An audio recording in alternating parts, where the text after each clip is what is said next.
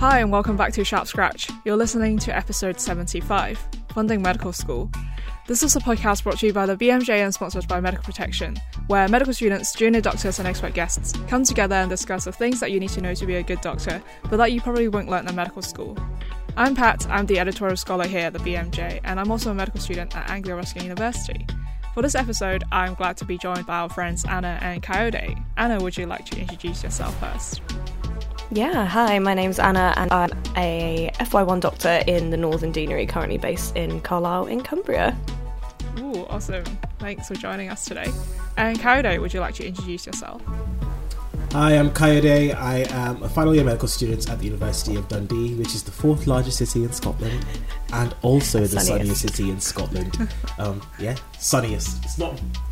Yeah, there's sunlight out there. I wouldn't say it's sunny, but yeah. And it's like your final week in Dundee as well. Yes, it is. So I have 2 days of placement left, and that's me done. It's a bit... Forever with med school. Yeah, hopefully. Yeah, it's a bit underwhelming, I'm not going to lie. There haven't been any fireworks or anything. That's exactly what I felt. Everything just sort of slowly petered out because obviously last year with COVID and stuff as well, we didn't have any grad ball or any graduation or anything, so just slowly people started disappearing off to wherever it was they were going to be working, and yeah, there was no big bang, bottle of champagne or anything, just yeah. But what you will be whelmed by is your first couple of weeks, so you got that to look forward to. Yay! You're gonna have a whole lot of whelming. It'll be great. You'll have an amazing time. As long as I'm not overwhelmed, I'm fine. Yeah, and also you'll be receiving your first paycheck in a few months' time, so should be good. Yeah, great to have you guys back.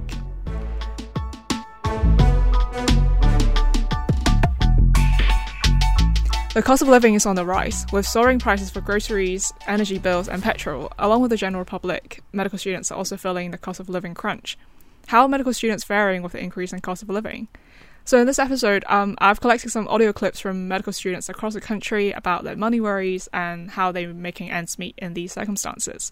I'm no money expert, but I have noticed my go-to grocery items have gone up when I go food shopping. Is this something that you notice as well? And have you made any adjustments in your routine to save money? I would say I'm a bit of a princess or prince or whatever. Yeah.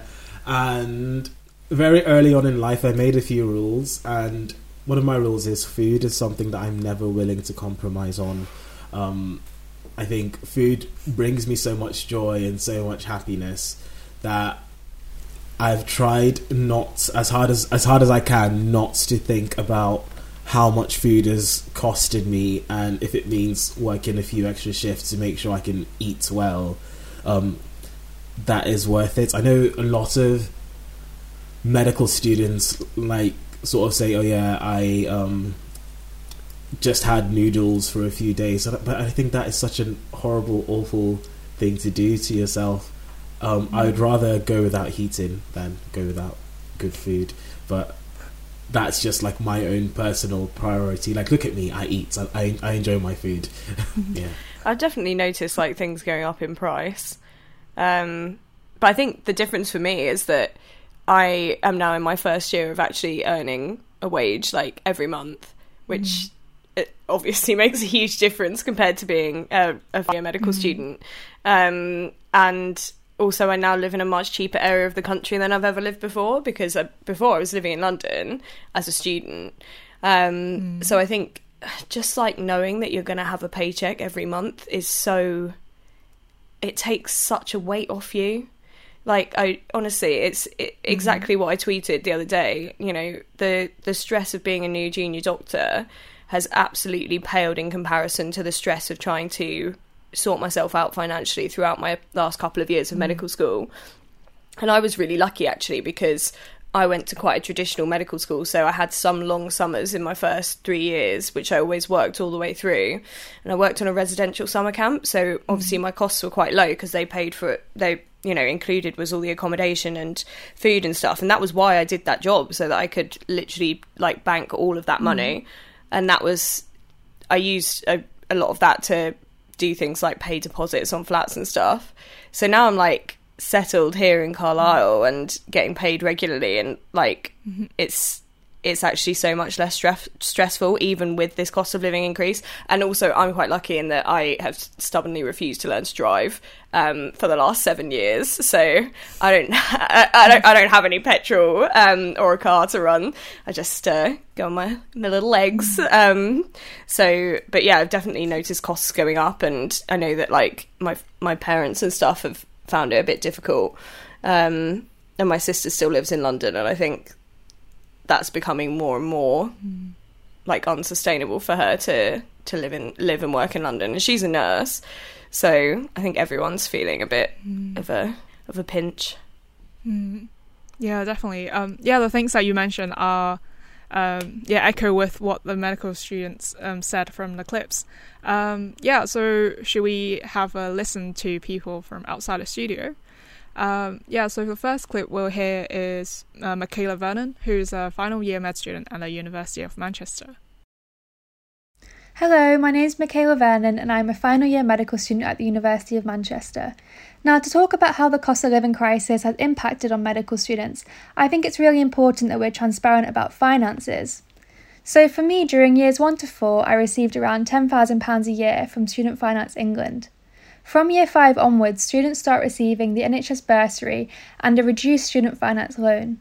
For me in year 5, my funding reduced from £10,000 all the way down to £5,500, even though my circumstances had not changed. It was expected that my family would be able to contribute towards my funding, but this is simply not possible for many of us. I think that the decrease in funding in later clinical years disproportionately impacts on WP students like myself. To make ends meet, I work part-time as a healthcare assistant. However, sometimes I'm having to work full-time hours just to keep up. Due to the financial constraints of year 5, I found that this year has been really difficult for me. Instead of being able to focus on my final exams and all of the other examinations in year 5, like the prescribing exam or the situational judgment test, I found that I've been overwhelmingly worried about money. Due to the hours that I work, I have less time to study, and I often wonder what impact this has on my grades and on my potential if I didn't have to work. More recently, with the cost of living crisis, things have been much harder for medical students. Inflation has reached an all-time high over the last 30 years, yet students have not received any increase in funding. The cost of fuel makes driving to placement so expensive. I'm sure many students can relate to turning up and nobody telling them that the clinic was cancelled, or they're told to go home early because everyone's too busy. Not only the cost of travelling, but the cost to our time. From June onwards, I won't receive any more money until my first paycheck as a doctor at the end of August. This is in the same year when I didn't even receive enough money for year 5 in the first place, yet alone with the increase in cost of living. Additionally, this month I'm expected to pay for my provisional registration fee for the General Medical Council, or GMC. This costs £53 and it's expected that I will be able to afford this, otherwise I won't be able to start working as a doctor. These are the hidden costs to medical school that nobody tells you about. I've also been sent an email reminding me to pay £42 to hire my graduation gown for this summer. Now, I can't not go to my own graduation after working so hard for the last 5 years, but this month alone, that's an extra £100 nearly that I have to spend. There's this real prejudice that medical students all come from well-off, middle-class backgrounds, but there are many of us now not from these backgrounds that need more support and better funding. Looking to the future, I want all WP students to be supported during university, not just at admission, and to feel like they belong there. They shouldn't need to work excessive hours just to make it through. The course needs more funding, and we need to apply pressure on the government bodies that make these decisions, and on the universities themselves. There are a group of us trying to make changes, and I would really recommend following the hashtag #LiveableNHSbursary on Twitter for more updates.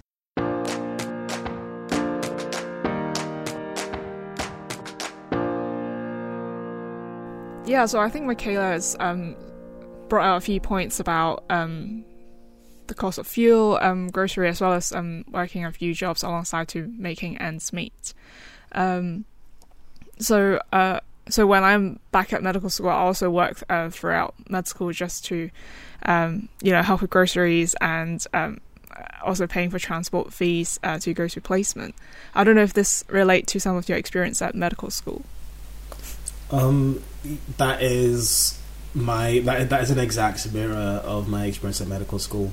Because I have a previous degree and I'm on a 5-year course. So for the first 2 years of medical school, I saw that £9,000 leave my own account, which was Same.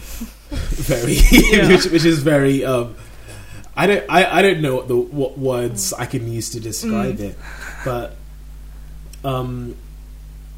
it certainly makes you a bit more conscious and a bit more aware of your time, which I guess I'm glad for, but I wish I didn't have to do all that extra work. So it has made me become a slightly more difficult medical student, wherein if I'm scheduled on a weekend or a bank holiday for placements, I immediately respond, no. I can't afford to do this because I like to eat and pay my bills, and I can't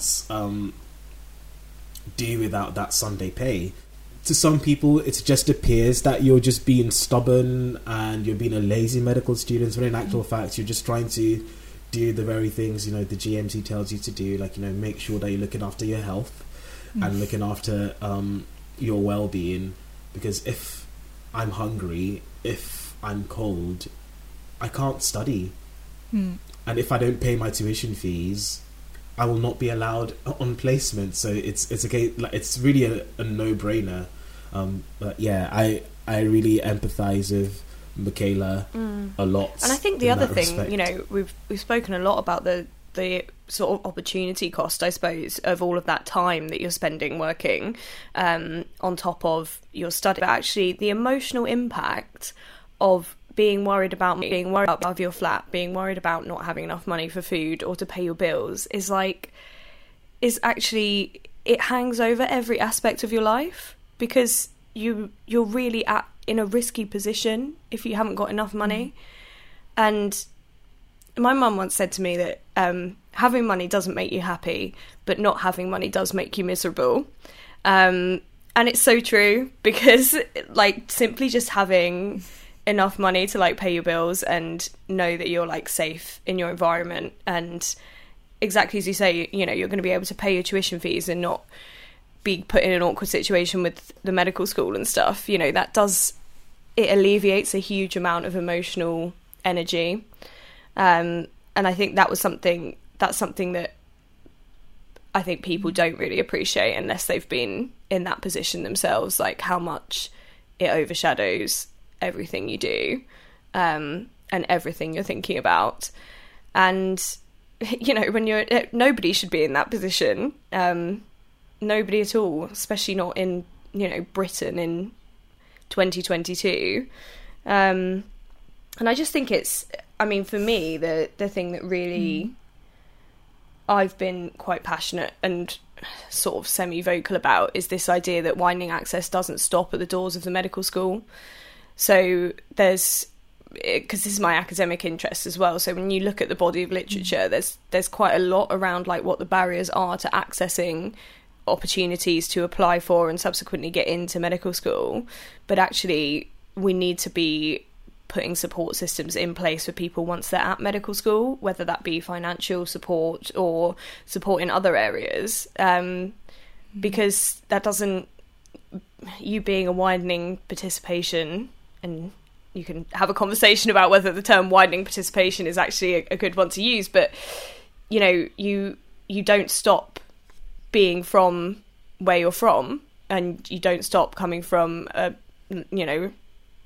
family that's potentially in a difficult financial position anyway, just because you're a medical student. And I think that's what the article that Declan and I wrote was basically saying, is that there is this assumption, as I think was kind of touched on in the clip as well, there is this assumption that medical students have family to fall back on. I remember one time when I was in 4th year, so this is when I was living, I couldn't afford to live in London anymore, so I was living with my partner in his family home and commuting a 3-hour round trip a day to get into placement.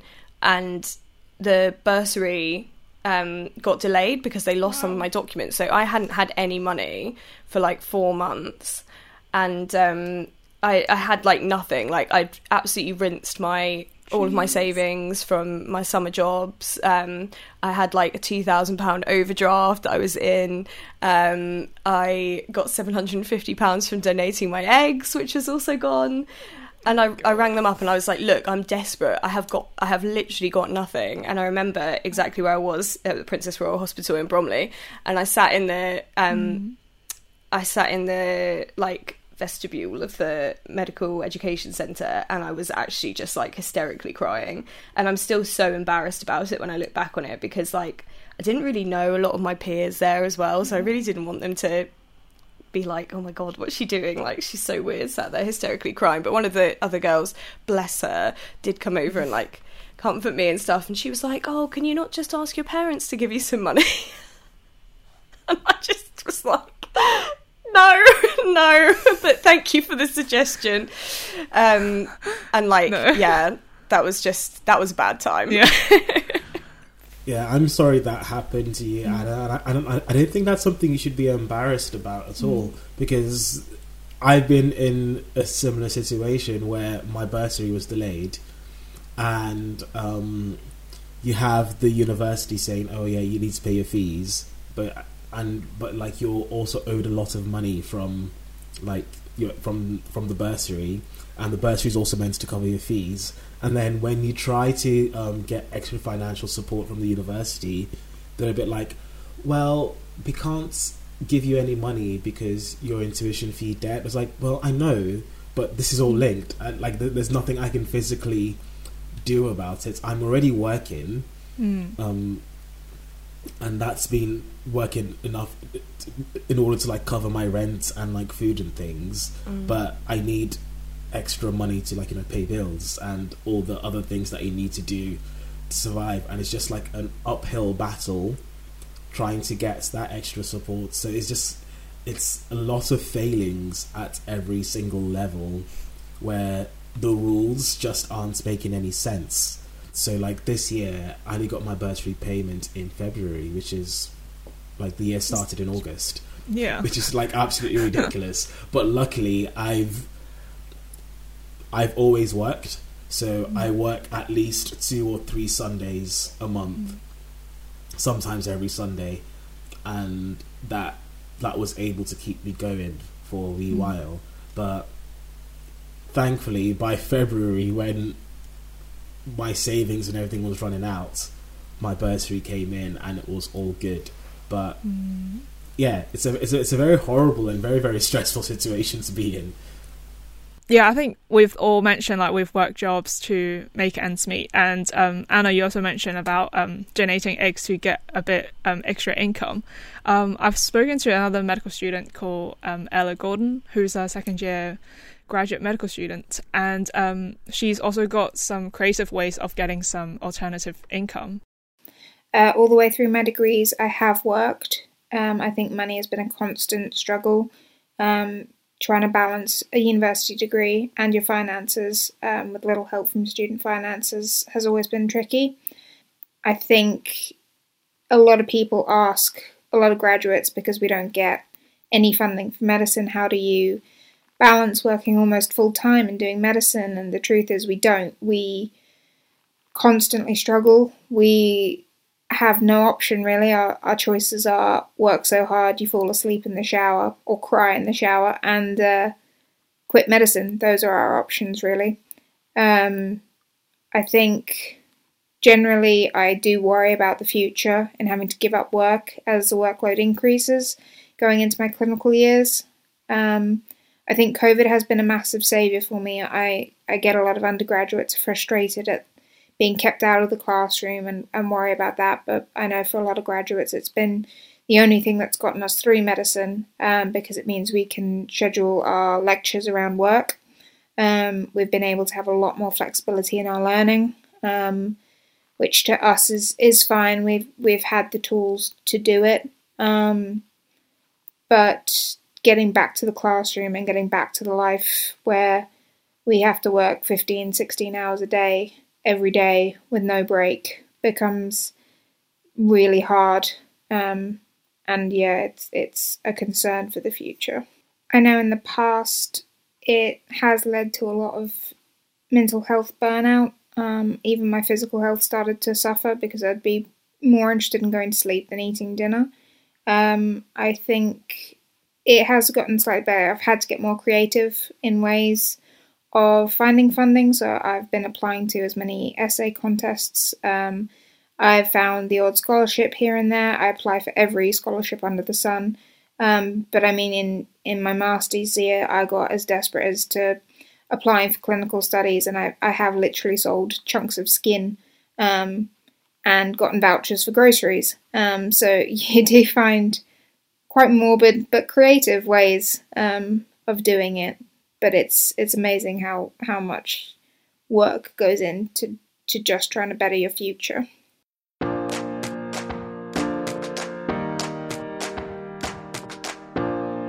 When she was listing like her ways of getting different income, it really resonated with me as well, because I also try to apply every single scholarship under the sun, but I find out they have really strict criteria. I was just wondering if this is something that you have an experience in as well. The scholarship thing, it's like really frustrating, because you have like some scholarships that are so specific, like your family needs to like historically have been a chemist or something like that, and it's just like, okay, but I need money now. I need some sort of help, and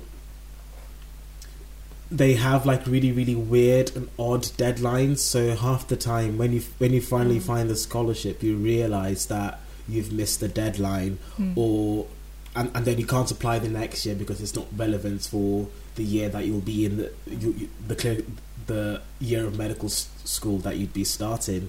So it's just, you're just in this endless loop of trying to find extra funding, finding the funding, realizing that, oh yeah, you're not eligible for it, and then the ones that you are eligible for, the deadline's either passed or you're no longer eligible for it when the deadline opens again. It's just very, very like an endless loop of despair, and why am I spending all this time looking things up?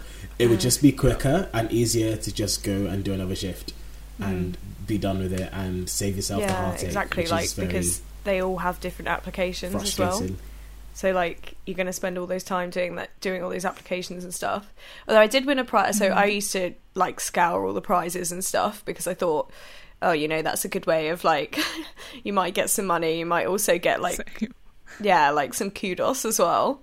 And then eventually I won an ASME prize, and that honestly couldn't have come at a better time, because that was just on that, I think, when your first clip, talking about how difficult it can be, like in between, like when you actually finish medical school, and then you, like, some people have to like up sticks and move halfway across the country and things like that. So that £300 that I got from that prize like tided me over. To be fair, like, I do think my Asian school is really very good in that they were quite transparent about the fact that they will pay certain relocation costs, and like that I didn't have to fight for that at all. Like, I just filled in the form, and it was in my first paycheck, which was brilliant. But again, like, that's all in arrears. Like, I had to pay that before I had that money, so that was a particularly, I think, stressful time. Was that that sort of gap between finishing medical school and starting work, although obviously there was more time to work and things. But I think, the other thing is, all the time that you're spending doing this, you're not able to spend that on doing other things that a lot of people can do. Like, I remember, because I'm an academic foundation doctor, and I really wanted to do the AFP. Like, I really, really wanted to have protected research time. Like, I want to be a clinical academic.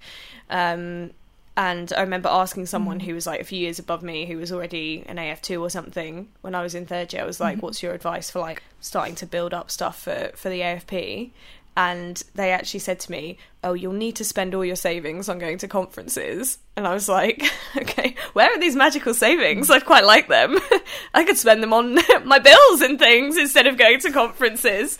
And I just thought, like, oh my God, you're actually clueless, aren't you? like, you've obviously got a pot of savings somewhere, which is fine. Like, I don't begrudge other people that, but I'm just like, I can't believe that you would just... Oh, I don't know. I got a oral presentation accepted at a big conference, and I just looked at the prices, and I was like, I'm probably going to pay like at least half a month's wages to go to this conference and present, which will be like a point on an application. And I'm like, is that actually worth it? Because to go. And then for me, it's like, I want to work in Newcastle. Like, it's a competitive area, and you know, that's where my partner works, and you know, that's where I want to live and like make my life. So is it actually worth spending that money in order to then get that extra point that might be the difference between me getting a job in Newcastle and not getting a job in Newcastle? And I think like that's all of the things that are kind of like going through your head. And I think it must be especially difficult for graduates who have, you know, as your clip was saying, mortgages, families, and areas that they need to be in. And the special circumstances for allocations of jobs aren't always that flexible, I don't think. And this is, again, like, this lack of joined up thinking, exactly what Katie was speaking about earlier. You know, for instance, they want to open a new medical school in Carlisle. It's going to be a graduate entry medical school. They say that it's a widening access thing, but it's like, okay, but who from a financially challenging background will be able to go and do graduate medicine? Like, I don't know, it just doesn't make sense to me. And then, you know, it's just horrible that people are put in this position that, you know, they have to so much struggle.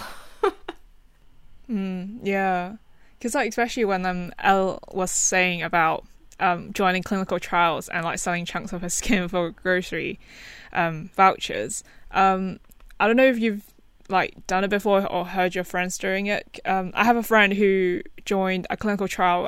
So it was COVID, Yeah, so I my think it was like a sister COVID did one. vaccination trial, and I think she got $2,000 from doing these clinical trials. I didn't even know that it could be a I mean, I good source do of remember income. thinking quite Well, I mean- longingly about selling my blood. no. Oh, we're laughing, but it is actually really sad because I think the clip and Anna touched on a lot of the points that I was thinking of as well. Like I think the lady in the clip said something about we don't balance, and I don't know. I feel a bit triggered because I do somewhat pride myself on being able to, quote marks, balance so many different things and still do okay at medical school, do okay at work, and, you know, live a comfortable life. But is it actually comfortable? And just on reflection, it isn't. I think recording this episode is just making me angry at society. But yeah, it's frustrating. And just thinking about the 15 to 16 hour days the lady in the clip was talking about. And just thinking about in fifth year, when I was still waiting for my NHS bursary, I was doing that some days. So I would, thankfully, because Dundee is quite a small place, there's only one main hospital in Dundee, which is the same place I do most of my placements, so it's fine. But I would do a day of placements, have a half-hour break, and then go to work till 10 p.m, and then go home, wake up, do the same thing again. It was just like this weird cycle, and just realizing that I sacrificed a lot of the things that I enjoyed doing. I like lifting heavy things, so I wasn't able to go to the gym as often as I wanted to. I wasn't hanging out with my friends or anything. My socialization was with the F Foundation doctors on the ward I was on, and which was great because we're all really good friends now and we still talk to each other. But is that what I was there to do? I was there to learn, and I think my learning did suffer, which is sad. Yeah, and also I feel like something that was quite big for me, which is probably, I've become much better at this as I've got older, but like there was a lot of having to like push my pride down, you know, because like on reflection, like some of the only reason that, for instance, I managed to finish fourth year was because my partner's parents loaned me the money for my transport, and then I paid them back, obviously interest-free, because they did it out of the kindness of their hearts, which I'm, like, eternally grateful for, you know. And I did pay, I paid it all back, but, like, the idea that I wouldn't have been able to do this on my own, like, always really upset me. And I do now, I'm like, you know, they wouldn't say yes if they didn't, like, want to help. And I also think, like, well, if it was your parents, you wouldn't mind, so why does it matter that it's Connor's parents? So just that idea that, like, I'd always wanted to be independent and always had been independent, like, even from when I was, like, when I could first work in a bar, like, I was there, like, the week after I turned 18. Like, having to ask other people for help. And I think that's even more so when you're asking, like, external organisations like hardship funds and things, and then they go through, like, all of your bank account and stuff, and you just feel under such scrutiny, and you feel bad about any, like, you know, like, buying a coffee or something, because you're like, oh, well, you know, I shouldn't have spent £1.50 on a filter coffee from Pret. And it's like, you're not allowed to have any nice things just because you're, like, in financial difficulty. It's the same thing about, like, avocado toast and houses, though, isn't it? It's like, no, how many Pret coffees would I have to not have? Like, for instance, Coyote to pay £9,000 for tuition, but you're still, like, I don't know, feel guilty about it. And I think the important part is to live in a city like Dundee where there is no Pret, so you'll save all the money. Yeah, we don't have one in Carlisle, to be fair, either. Yeah. So I think that's what's making the difference, the fact that there are no Prets around you, so you're just, like, you're rolling in all this extra cash.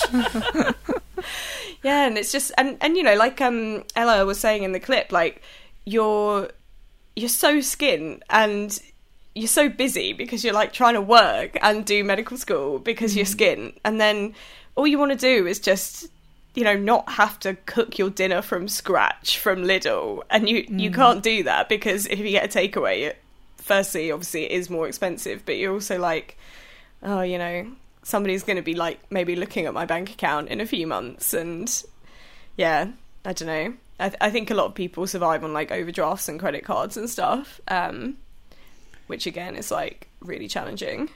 I always found that with my interactions with student finance and with the bursary as well, like, there was just, like, zero compassion. Like, yeah, I had some really, really upsetting conversations with them on the phone, and there also never actually seemed to be anyone who was, like, in charge, like, to speak to about why things had been delayed and why things weren't happening. But I mean, I'm still having frustrating interactions with student finance because they charge me all this, they've been charging me all this money that they weren't supposed to. The student loan. Yeah, this is actually student finance, not the bursary. But, like, it was so mad. Like, I was just going round and round in circles. I actually kept a log of how much time I spent on the phone with them, and it was, like, nearly 6 hours. And I was like, I should invoice them for my locum rate, like, £35 an hour for this. And then eventually I just rang up one day and was like, nothing's happened. And she was like, oh yeah, I can sort it for you now. And I was just so confused. I'm screaming internally right now. The only reason I'm not screaming out loud is because I realise some people might be listening to the podcast with headphones. But what? I know, honestly. Those are the words I have. We'll continue discussing medical students' money worries, but that'll be right after this. Indemnity. You've probably not given it much thought, but it won't be long until the risk of claims and patient complaints becomes all too real. Whatever lies ahead, you need experts in your corner who offer indemnity and a whole lot more. That's why it pays to be with Medical Protection. There's our free membership during your medical school years, our wealth of training resources to help you become the best doctor you can be, and our international experience that protects you during your elective, no matter how far from home you end up. In fact, there are many reasons why our members worldwide trust us to support and protect them throughout their careers. That's why UK medical students choose to be part of Medical Protection. So why not join them? Visit medicalprotection.org to find out more. Okay, back to the show. Yeah, I think one of the recurring themes that we've been hearing from you and also from the clips concern, the funding that we get from student finance and NHS bursary, as well as with the system itself. I guess with the last clip, we'll hear from Alex Twist, who is a second-year graduate entry medical student. And yeah, he spoke about his experience with the NHS bursary system and what he thinks should be improved. I'm currently counted as financially independent, and as such I'm entitled to receive the full amount from the NHS bursary. I'd honestly like to see an improvement in the NHS bursary, and also a bit more information about how it will continue to rise to match living costs. It seems that it's remained fairly static recently, and I would like to see some transparency about how it will increase. Another thing that would be a great improvement would be an improved expenses system from the NHS for medical students. At the moment, the current system doesn't really give you any information once you've submitted expenses. You don't know whether they've been accepted or when they'll be paid, if they are paid. For those who can't readily cover the cost of travel and other placement expenses, such as parking and accommodation, which can easily go into hundreds of pounds, the inability to know what money you'll have in a few months' time makes planning very difficult and uncomfortable.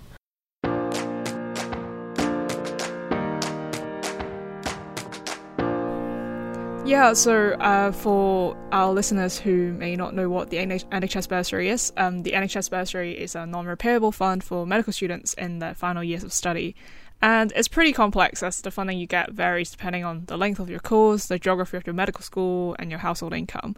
And I think what Alex mentioned there about the travel and accommodation reimbursement through the NHS bursary system, it's something that we resonate with. I mean, Anna, I saw you nodding there when, Alex mentioning, like, you just don't know when the reimbursement will come through again, and what if you don't have enough funds to cover that period where you need that money. And if you've made a tiny mistake on the form, like, they'll just blanket reject it and won't tell you why.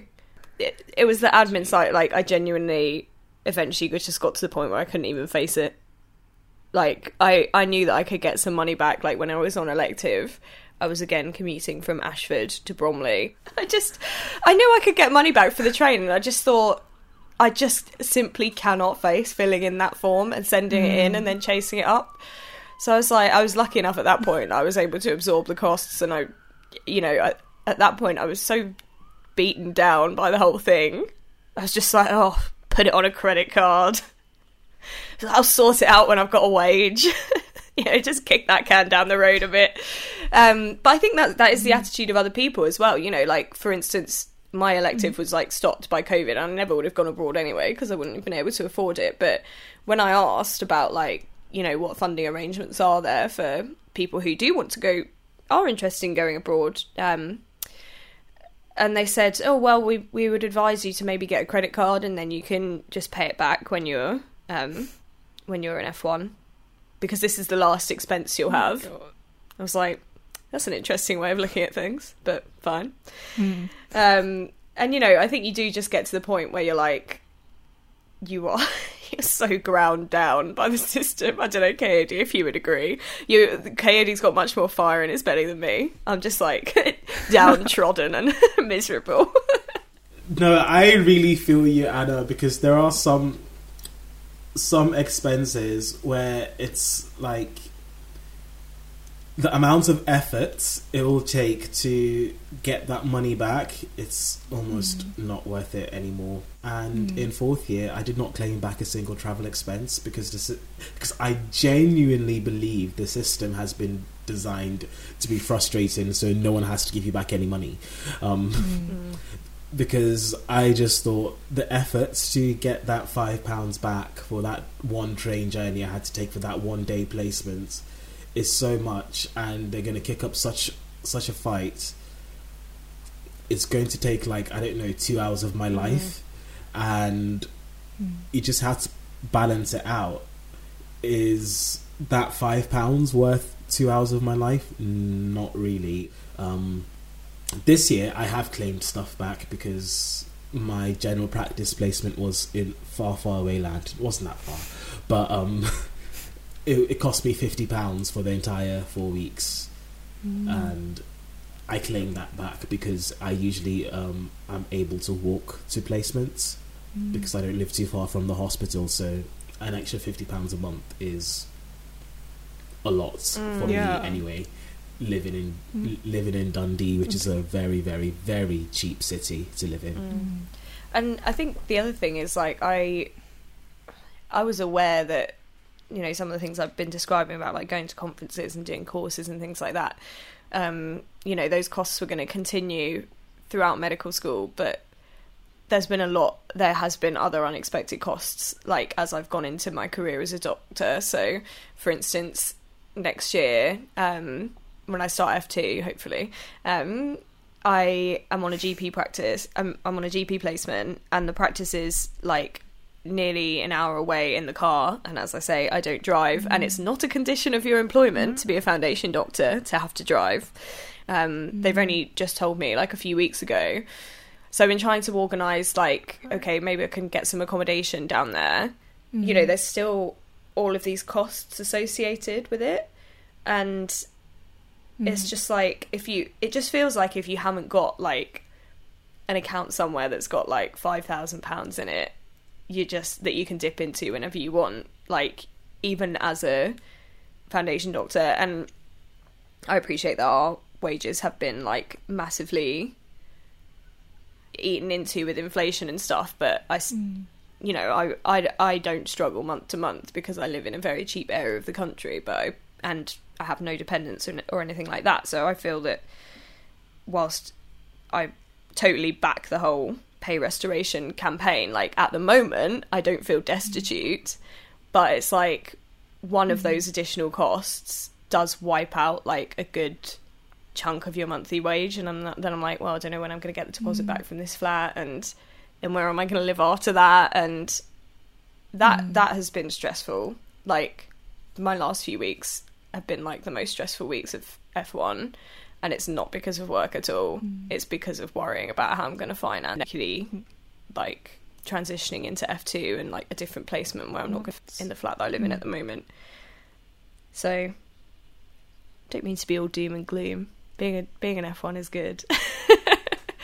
I was going to add this, so this opinion might get me cancelled by the med Twitterati, but I've genuinely not found medical school hard. I've not found learning medicine difficult. Like that, it's been enjoyable. I've really enjoyed my time at medical school, but going, like, the process of medicine, that's the difficult bit. The actual medicine itself, I personally haven't necessarily struggled with it. It's thankfully, like, doing different examinations and practical skills and retaining the knowledge, thankfully, have come quite naturally to me, which has meant I've been able to work and still do well in all my exams and everything. But I just think if I didn't have that luxury of all that stuff coming to me more easily, does that mean I'm not good enough to be a doctor? I don't think that's the case, because I think everyone develops at different points and learns things at different paces, and that's okay. And it is a bit heartbreaking because the system is failing a lot of students, and a lot of students are scraping by academically, not because they're not clever. Like, you got into medical school, you're quite clearly academically strong. So it's really heartbreaking just to see people not doing well because they have so many other stressors like pulling on their time. So it's sad that personal circumstances are actively stopping people from being able to be the very best that they could be. And just thinking to the back in my days, because they're always the back in my day people say, oh yeah, back in my day we did blah blah blah, yada yada. And I just think back in your day, you didn't have to think about stuff like rents and housing deposit. You finished medical school and went to your house officer job with accommodation provided, and in most of these accommodations there were meals in the accommodation provided as well. So your wage was just that. It was your wage to look after you and you alone. So it's just not really comparable, and I really want us to go back to the way things were. Not that I was there, but I do think that there are some benefits that we should be like. We should not have to think about where we're going to live if we're going to be sent to a different place in the country. Like we should be able to just turn up to work and do the job and do the learning that we need to do. It's a very, very basic thing. Like, you've got us here because you're trying to get us on the conveyor belts to becoming a consultant as quickly as possible, but you're putting all these extra barriers in the way. So how are we supposed to become a consultant that you want us to become if all these different barriers are coming out of our own personal pocket? Yeah, and my final thought is that I do always think I'm so lucky, because if I hadn't have got into medical school the first time, like, I wouldn't have been able to do medicine as a graduate entry, like, degree. I don't think I would have been able to have coped with some of the situations that the people in the clips described. And I also think that if I had been, for instance, born in America rather than the UK, I certainly wouldn't have been able to afford to have financed a medical career. So I feel extremely lucky that things turned out for me the way that they did. But it hasn't been easy. And the more that we're dedicated to, I suppose, opening up the profession to people from backgrounds that traditionally perhaps haven't gone to medical school, you do have to acknowledge that there is then going to be a different norm and a different default, I suppose. Perhaps not the best word to use. And yeah, there's more grad entry medics. They're opening more grad entry medical schools. And it needs to be acknowledged that people have lives and things that they need to do outside of medicine. And yeah, I just really feel that the support needs to be there. Yeah, and I guess similarly to our money situation, time is also running out for this episode. Sorry. Have you been thinking about that the whole time? Yeah.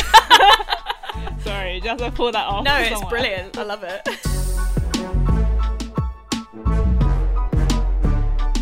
Yeah, that's all we have time for today. If you would like to hear other episodes, please subscribe to Sharp Scratch wherever you get your podcasts, and in 2 weeks' time you'll be notified of our next episode. While you wait for the next one, do check us out on social media. We are BMJ Student on Twitter, Facebook and Instagram. It's also really helpful to us if you can leave a rating and a review on wherever you get your podcasts, as it helps other med students to find a show. We'll be back in 2 weeks' time. Until then, it's goodbye from us. Bye. Goodbye. Bye.